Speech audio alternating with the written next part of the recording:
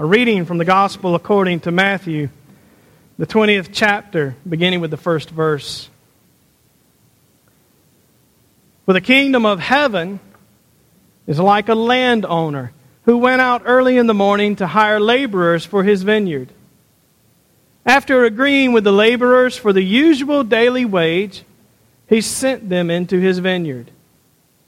When he went out about 9 o'clock, he saw others standing idle in the marketplace. And he said to them, "You also go into the vineyard, and I will pay you whatever is right." So they went.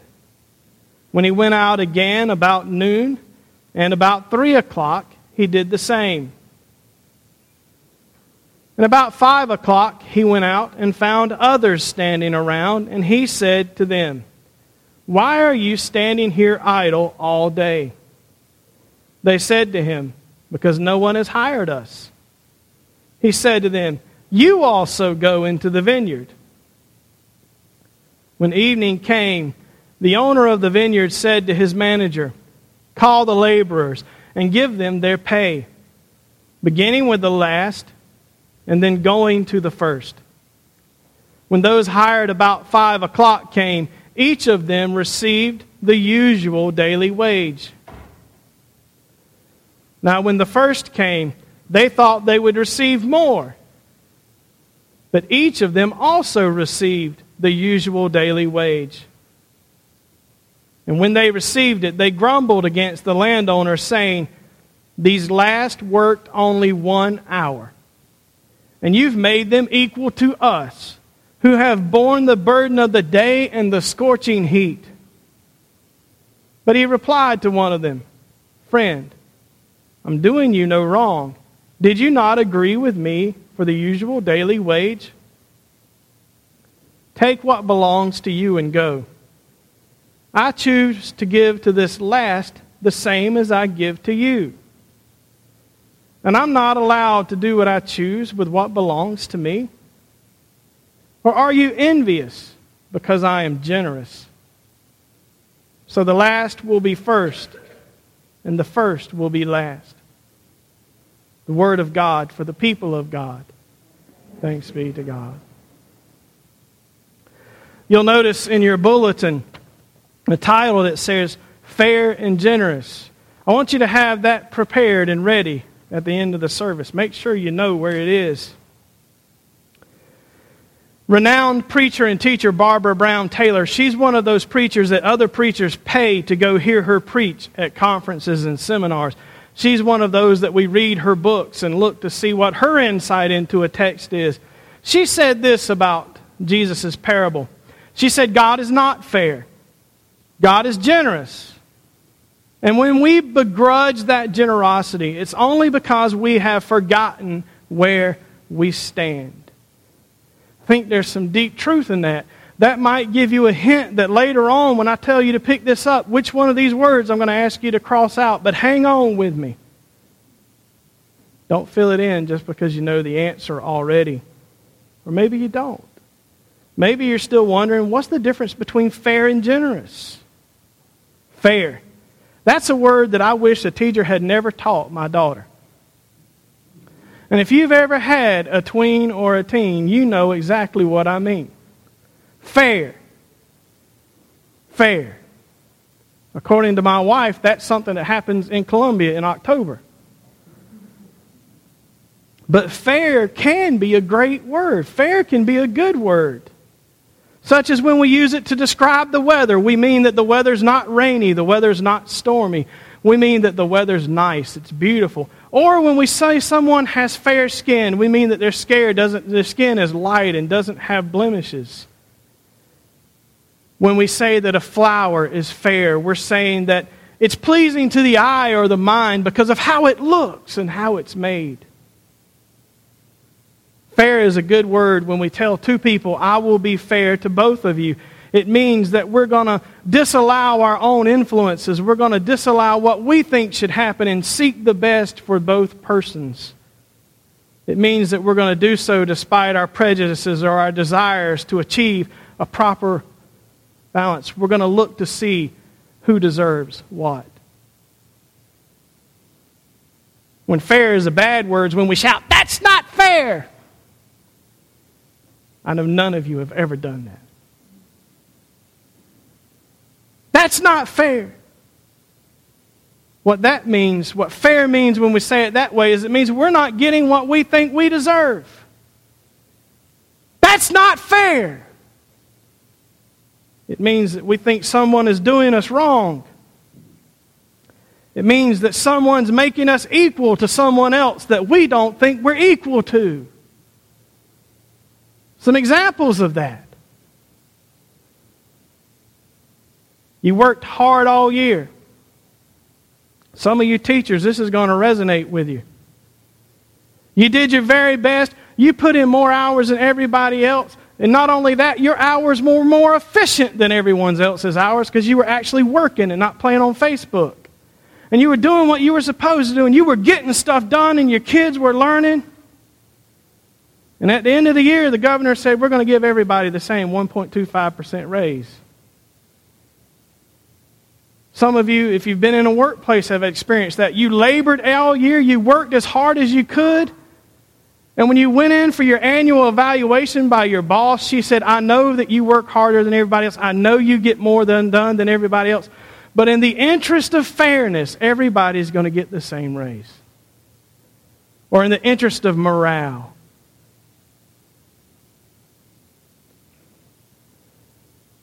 It happens when a sibling cares for a dying parent while 3 other siblings sit around and watch and let them deal with everything themselves and handle it all. And that poor woman sitting beside her mother's deathbed, and her mother says, I'm so thankful for you. And later, when the woman passes, all 4 siblings are sitting in the lawyer's office to hear the will read, and they hear the words, I leave my estate to be divided equally among my children, whom I dearly love. And most of the time, that's when families break up. Because one sibling said, that's not fair. I deserve more. I did more. We might hear Jesus' parable and think, we're not anything like those other people.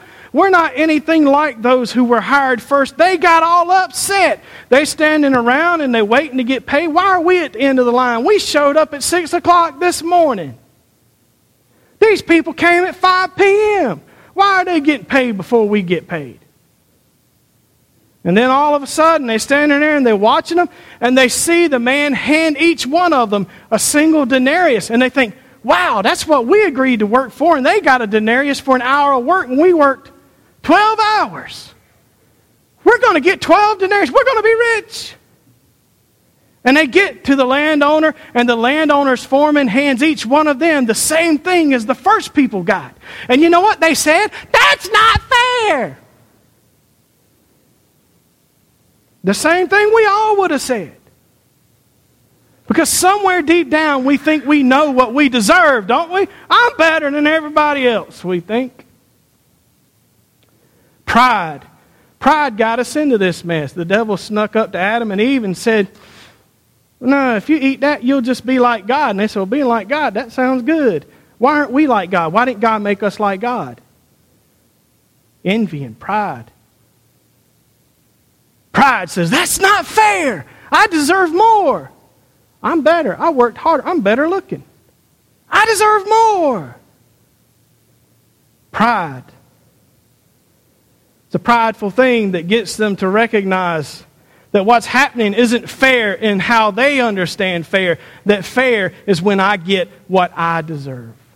And truthfully, when we use fair, when we use the word fair, that's what we mean. We don't mean we want an unbalanced opinion. We don't mean that we want God to mete out to everyone what everyone needs. We mean, God, I've been serving you my whole life, and I lose my job? And that Satanist in the corner gets to keep hers?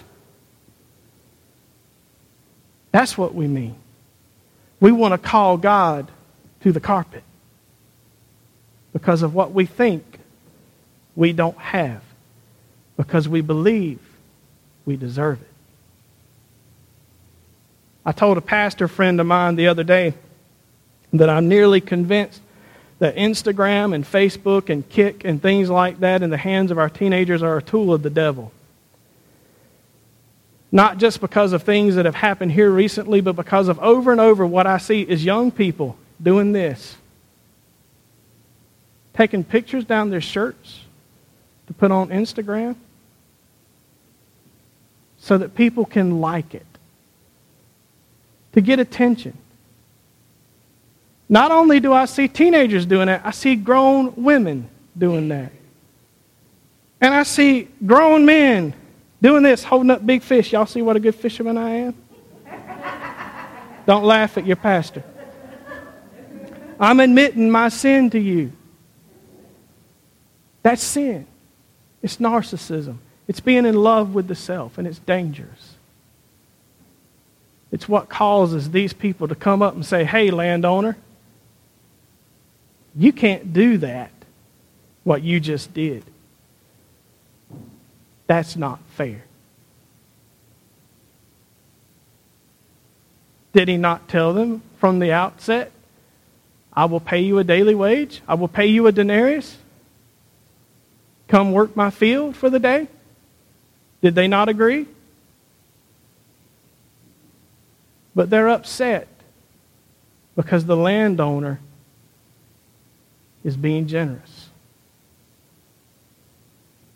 They're upset because those they believe didn't work as hard as they did are being shown mercy. If they're sent home without the denarius, they can't feed their children. They can't feed their family. The daily wage was called a daily wage because it was the giving of daily bread. It was what they would buy the food with for that day. They were day laborers. They didn't have salaries. They didn't have pensions. They didn't have a check at the end of the week. They had what they could stand in the marketplace and get hired to work for. And that was it. And if they went home empty-handed, that means their family would go empty-mouthed. I wonder if you've heard that attitude in the news lately. People quote Paul, you don't work, you don't eat. They're not quoting Paul correctly. How in the world could we look at the mercy of our God and be indignant when people that we don't think should be included in it are included? It's because we're consumed with fairness, with the idea of getting what we deserve. I'm a good person, God. You should reward me.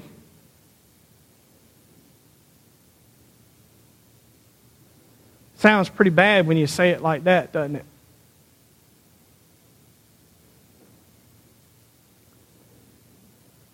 Pride and narcissism are the forces that cause us to shout, that is not fair. I'm not equal to them. You must reward me better. Give me what I deserve. Barbara Brown Taylor says that God is not fair, but that God is generous. The question for you is, what do you think? After hearing this parable, if the landowner stands in the place of God, would you rather God be fair or generous? Do you know what you truly deserve from God? Are you in touch with your true self? Do you realize the sinfulness that sometimes is still in you? Sinfulness that I know is still in me. I wonder, do I realize what I truly deserve from God? I'm really like that bug trying to claw my way into the church that the children and I set free in the bush. Luther said that sometimes Christians try to storm the gates of heaven by talking about how good we are and all the things that we've done for God, and assuming that that means somehow God will reward us with eternal life. But the truth is, eternal life is a gift of God that cannot be earned. What we deserve is the penalty of sin, which is death. What we deserve is nothing. But what God is giving us through Jesus Christ is everything. life abundant, life eternal, life without end. Would we rather that God was fair and paid us according to our labor? Would we rather that God was fair and paid us according to what we earned? Would we truly take stock of our lives and say, I was perfect all week? I had no sinful thoughts, performed no sinful actions. Would we truly take stock of our lives and say, Lord, I never hated my brother this week. I didn't look down upon anyone. I did everything I could for anyone who was hungry, who was thirsty, who was unclothed. I did everything I could to share everything I had. Would we truly come to God and say, Lord, you know I've been perfect this week. Give me what is fair. Taylor says that one of our problems as modern Christians is we tend to read this story as if we were the people who were hired first. And the truth is, we're the last ones called. We're the ones who hung out in the marketplace until it was almost too late. We're the ones who don't deserve what we're getting, but God is being generous anyway and giving us life. We're the ones who are being paid beyond what we earned. We're the ones to whom God is being generous.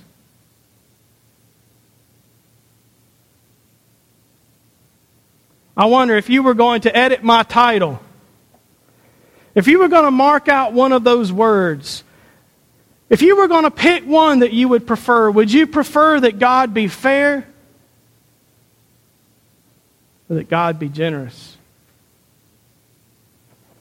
I can't answer for you, but because I know myself, because I know that sometimes I can be filled with envy at people who have 500 people in their church, people who are so much more awesome than I am, people who are whatever, you pick something. I'm going to mark out fair because I know that what I need is for God to be generous. Take your hymnal out, your bulletin out. Which one would you mark out? Do you want to be rewarded for your works, for your efforts, for your many, many hours? For your sinfulness? Or do you want God to be generous?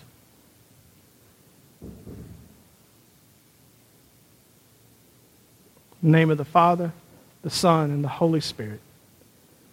Amen.